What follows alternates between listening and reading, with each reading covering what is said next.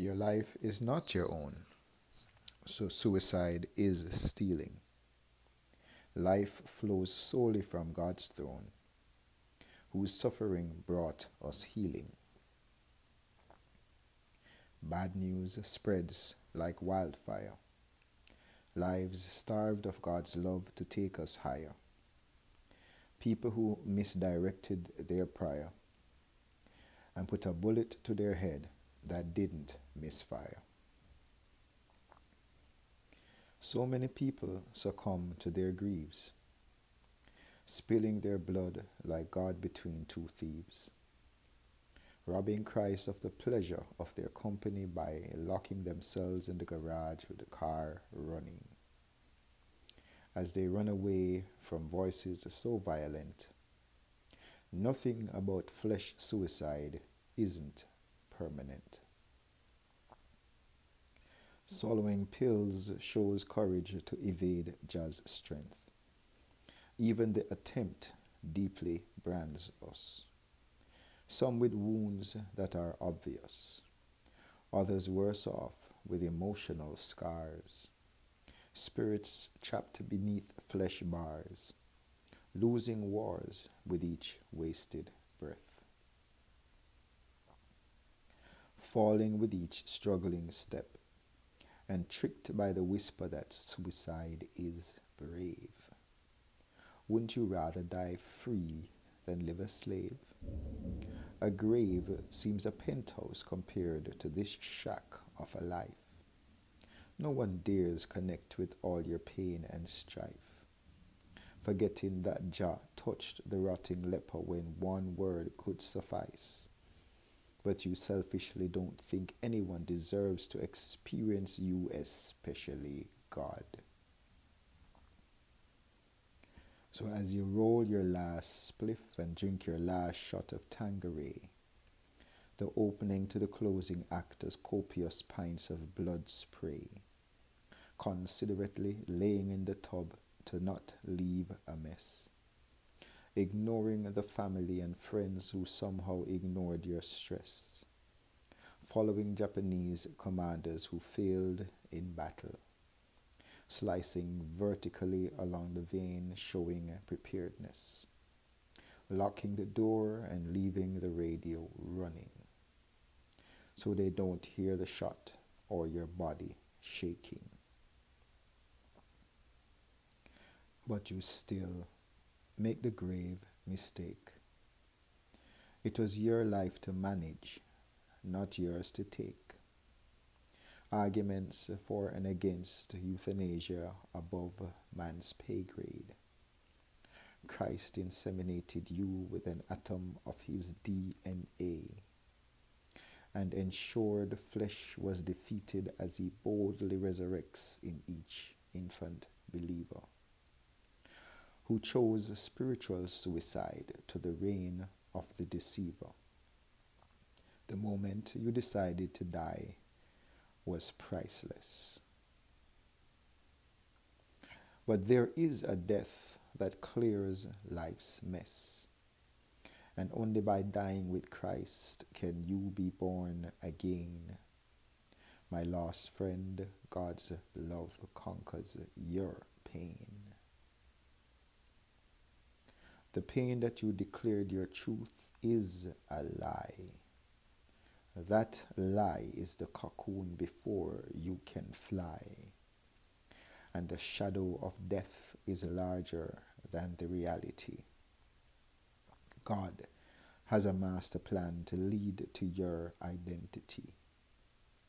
The life you manage is a supreme blessing, meant to be lived in unity with your King, because you are made in his image.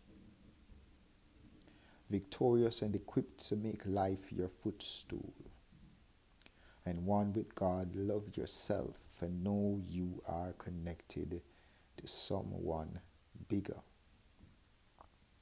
And straighten your finger as you remove it from the trigger guard. Knowing with Christ you are ready to manage this life hard. The thorns protect a beautiful rose and pain is your fertilizer. Is your family a heavenly colony? Lincoln here from Turn to Burn, FamilyFamily.com's transformational man cave, where we support males to crush maliteracy and aspire to domestic excellence. At FamT, we believe in spiritual fitness because we advertise a creator who designed us as part of a deliberate plan to be his family. His deliberate plan, or his will in heaven, is that we love him with our all and our neighbors as ourselves. And all souls on this planet are so tasked. Love does not force itself. And so he gave us free will on earth, inviting us to use our free will to partner with him for his plan to manifest as he designed it in heaven. He designed us to be colonies of heaven, that is, satellites that display a mainland kingdom in a new area. He started us off with a perfect paradise as perfect beings in perfect families. That was his undiluted will and deliberate intention. And we can take responsibility for everything that varies from that perfection. Our purpose for our families can be to display perfection again, because anything below that is a lie and an unfair representation of God's love. Are our families representing God? Miles Monroe and other persons like him have great videos that are training wheels on this concept. Now, we left this deliberately open-ended to invite your comments again, both here and on our www.famtifamily.com website. Enjoy today crushing maliteracy. Hopefully you don't get crushed in the Black Friday rush. Why rob God and this world of you? And until next time, be nuclear.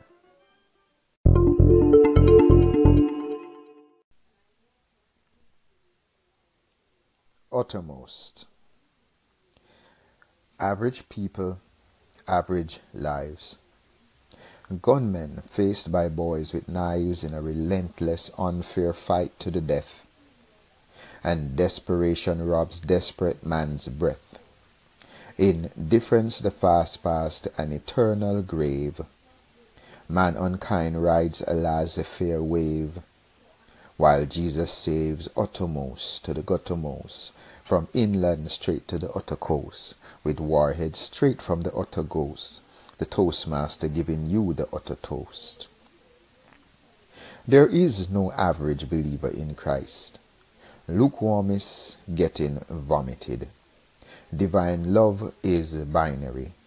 Faith a toggle switch, not a rheostat. So instead of sending an average angel, God sent his only forgotten Son to save man from hell. Average cannot redeem the uttermost.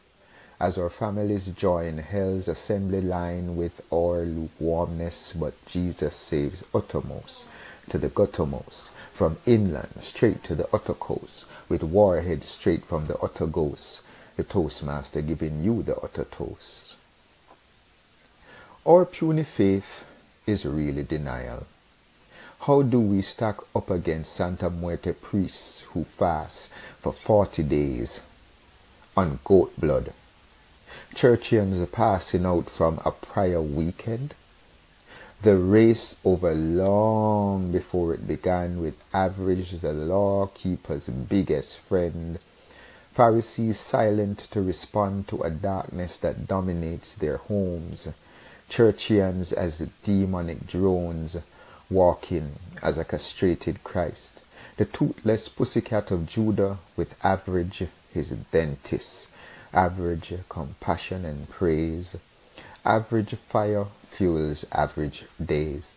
The Holy Spirit replaced by seminary, as our families march to the cemetery, But Jesus saves the uttermost to the guttermost, from inland straight to the utter coast, with warheads straight from the utter ghost, the Toastmaster giving you the utter toast. There is no average Christian.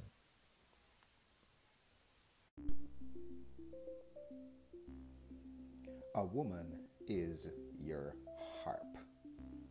Lincoln here from Turn to Burn, FantyFamily.com's Transformational Man Cave, where we support males to crush effeminacy and to aspire for domestic excellence. Getting ready for season 2 of our Man Up support campaign, and one of the questions that we're going to be addressing in season 2 or sequel season is, do females have a role in nurturing a man? The short answer is yes, and as we said in the intro, a woman is your harp, HARP, short acronym to help you to understand that she is to be your helpmeet, aid, reinforcement, and your protector. We get into this a little bit more in the series that is shortly approaching. We're just tightening up some screws and dotting some I's, crossing some T's. But the important thing is that the genders were meant to coexist. And one of the things that women always want to find out is, how do we help to nurture men that can be supportive, men that actually know their function, rather than males that detract from the household. And HARP is an acronym that tries to help. One, from the female standpoint, what is her role? To be a helpmeet, aid, a reinforcer, and a protector. And there is no way that a man can be nurtured into being a man without a woman, and vice versa. A woman needs a man in order to be an effective and functional woman. Both genders need each other to be functional. Even just if you look at it from a biological standpoint, we cannot continue as genders without each other. So from that standpoint, we are built to depend on each other, even just for our biological survival. How do we do this? That's one of the things that we delve into in this season from a biblical perspective, and of course from scientific and other areas, because we at Turn to Burn want to ensure that both genders understand how we can coexist and support each other. Lincoln here on this eve of Independence Day, encouraging all of our supporters and listeners, male supporters, not just males, but women who are interested in growing masculine men, to keep tuned for season 2. And until next time, be nuclear.